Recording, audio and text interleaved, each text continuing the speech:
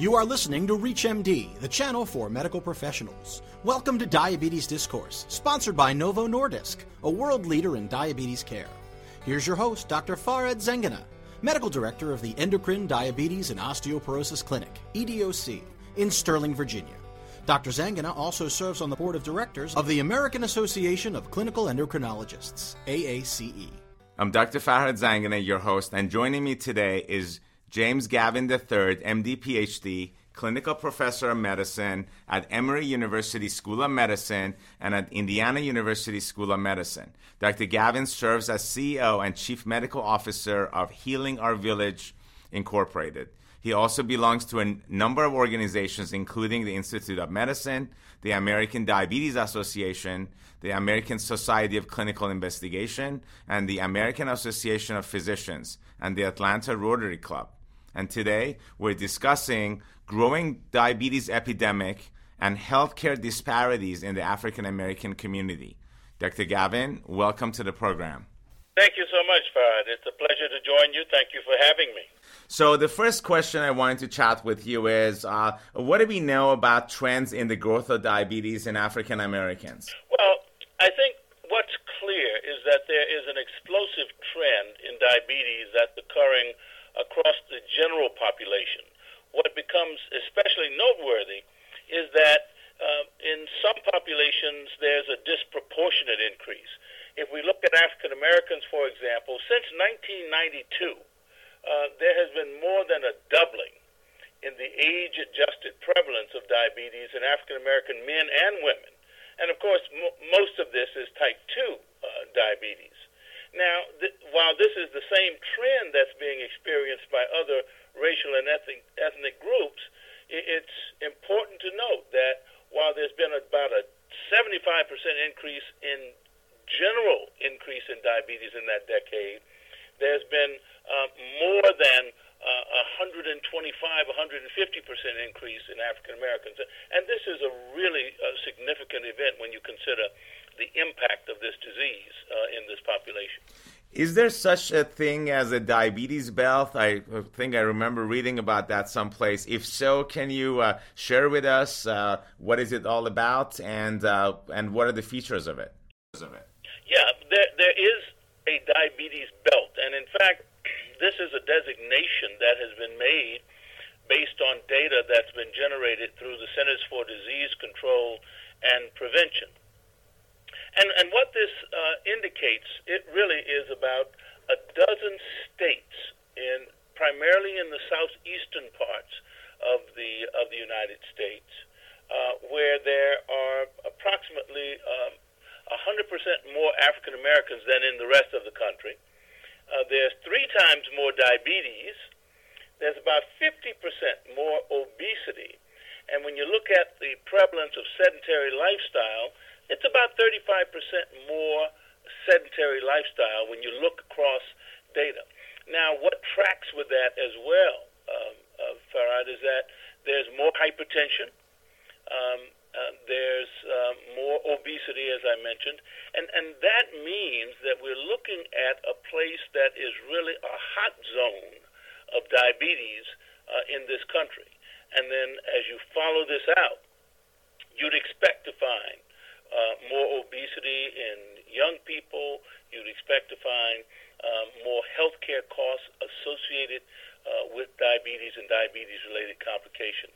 And this is a significant focus of concern, both as a public health issue as well as a health issue in those 12 states in the diabetes belt.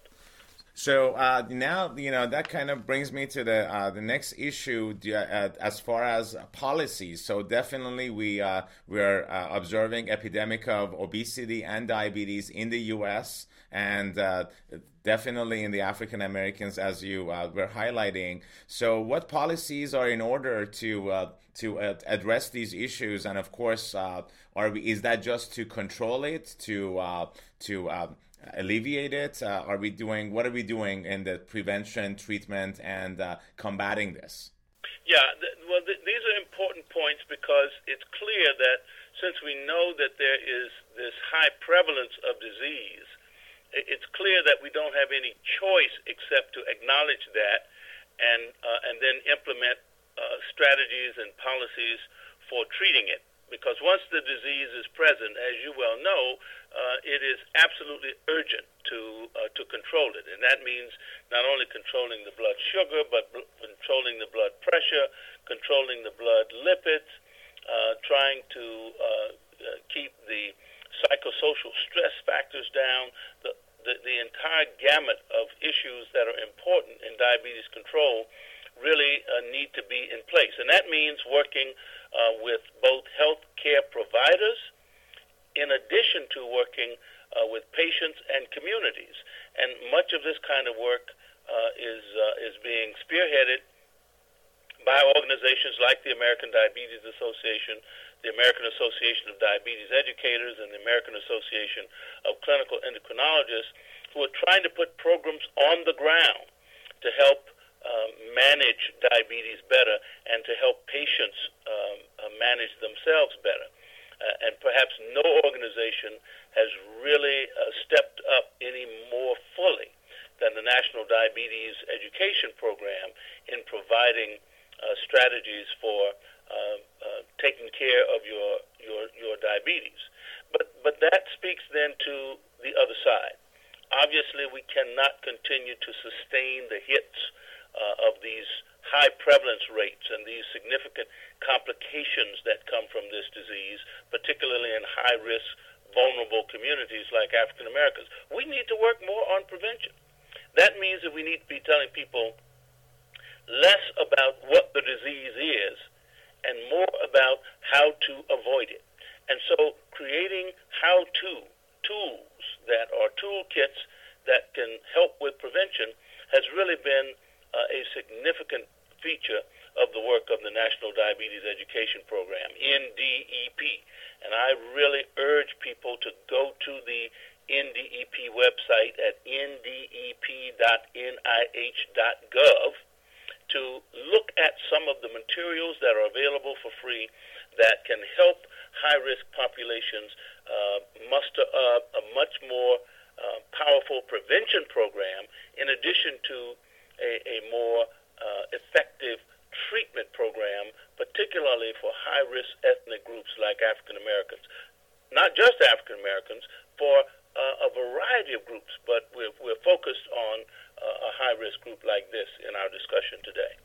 If you're just tuning in, you're listening to Diabetes Discourse on ReachMD. I'm your host, Dr. Farhad Zanganeh, and I'm speaking with Dr. James Gavin on the healthcare disparities in the African American community and the growing diabetes epidemic. Just to kind of review the earlier parts, so the grassroots approach on education and prevention of diabetes is a good one. For example, in school, at home, at church, at the gym, at the local YMCA. So these things are all, at any aspect, I think you highlighted that this is important to tackle this. So what are some of the barriers that prevent better outcomes for, say, in the diabetes care for African Americans and other high-risk minorities?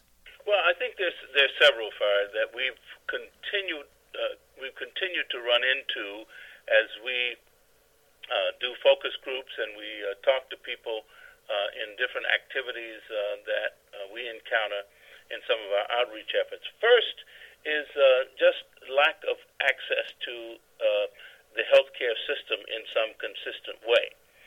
This continues to be a problem, and of course, we hope that the movement towards more robust healthcare reform will at least make a difference in this area. And whatever happens with the Affordable Care Act for patient protection, we'll see over the next 6 months or so.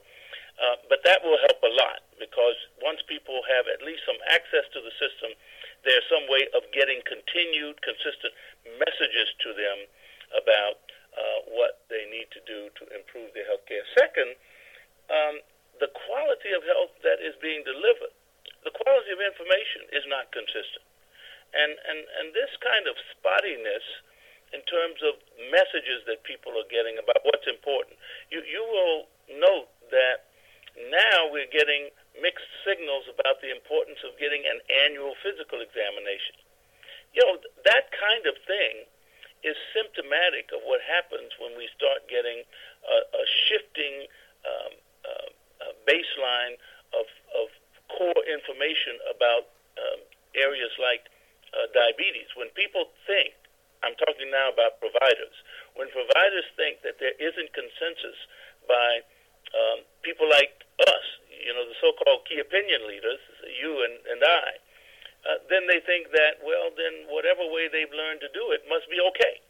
And I think we have to really be cautious about making sure that we insist on more consistency at the highest level of quality in terms of treatment to establish guidelines, getting to targets that are evidence-based, and those are things that we are not seeing consistently applied in many of these high-risk communities.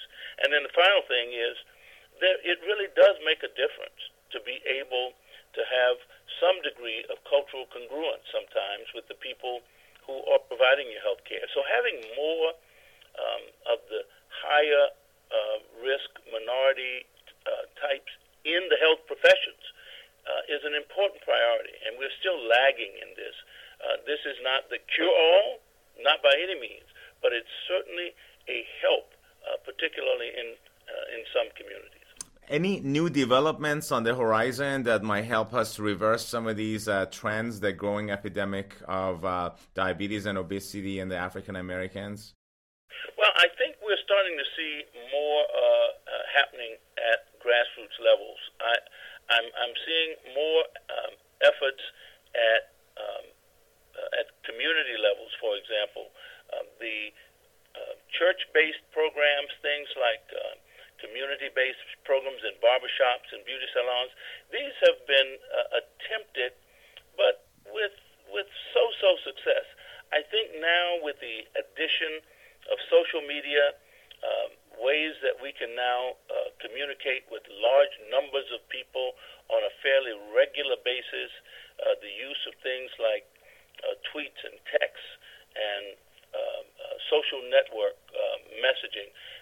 We're now beginning to see ways of establishing even two-way communication systems so that people can get real-time responses to issues that they have, questions that they might have about their diabetes. And I think we are starting to see that being leveraged more by organizations who are interested in this problem.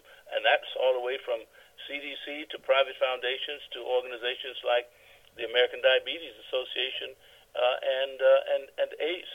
So I'm hoping that we can continue to be imaginative enough and bold enough to take advantage of some of these new ways of getting to people quickly and consistently so that we can start to move the behavioral norms and change the culture so that people start thinking differently about their ability to do something to take better control of their disease. And I think we are starting to see some progress. It's good to have some good news at the end of this epidemic. So low-income Americans and racial and ethnic minorities experience, as you shared with us, disproportionately higher rates of disease, perhaps fewer treatment options, and reduced access to care. And with the current economic situation, I think the problem is not getting any better. What advice do you have for the patients and families of people listening to this as far as what they need to be doing more in addition to what we just discussed earlier? Well, I think that I often tell patients and people in general that, you and I and people who have been working in this area for years and years, we have to be experts in a lot of things. People depend on us to be. But they have to be experts in one case of one disease when they have it. And that is, if they have diabetes, they have to be an expert in their own. And so I really encourage them to take that challenge seriously and to start really looking into that disease, their disease, by taking advantage of things that are free of charge. I just mentioned the NDEP. There are lots of other things that are available to people that are user-friendly, that are written at levels that are not highly scientific. They're not rocket scientist level things, but they're tools that people can use to really take control of themselves so that they can have better conversations with their healthcare providers and make sure that they know what numbers mean and which numbers are important for them. They won't ever take a medicine that they're not sure about in terms of whether or not this is something that's really advisable for them, because they will begin to have a comfort level that they've asked all of the right questions, that they've gotten the information that they need. They feel free to talk about it with friends, with family, with others, to make sure that they're in charge.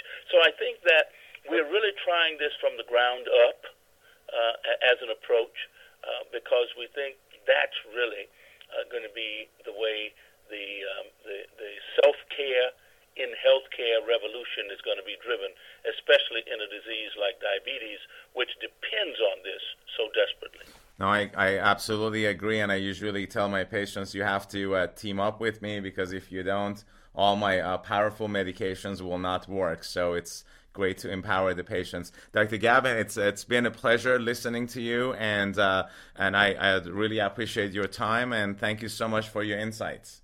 Thank you, and you keep up your good work, Farhad. I thank you so much. Thank you for listening to Diabetes Discourse, sponsored by Novo Nordisk, a world leader in diabetes care. To learn more about diabetes and the role of GLP-1, visit novomedlink.com/DIA. For more details on the interviews and conversations in this week's show, or to download this segment, go to reachmd.com/diabetes.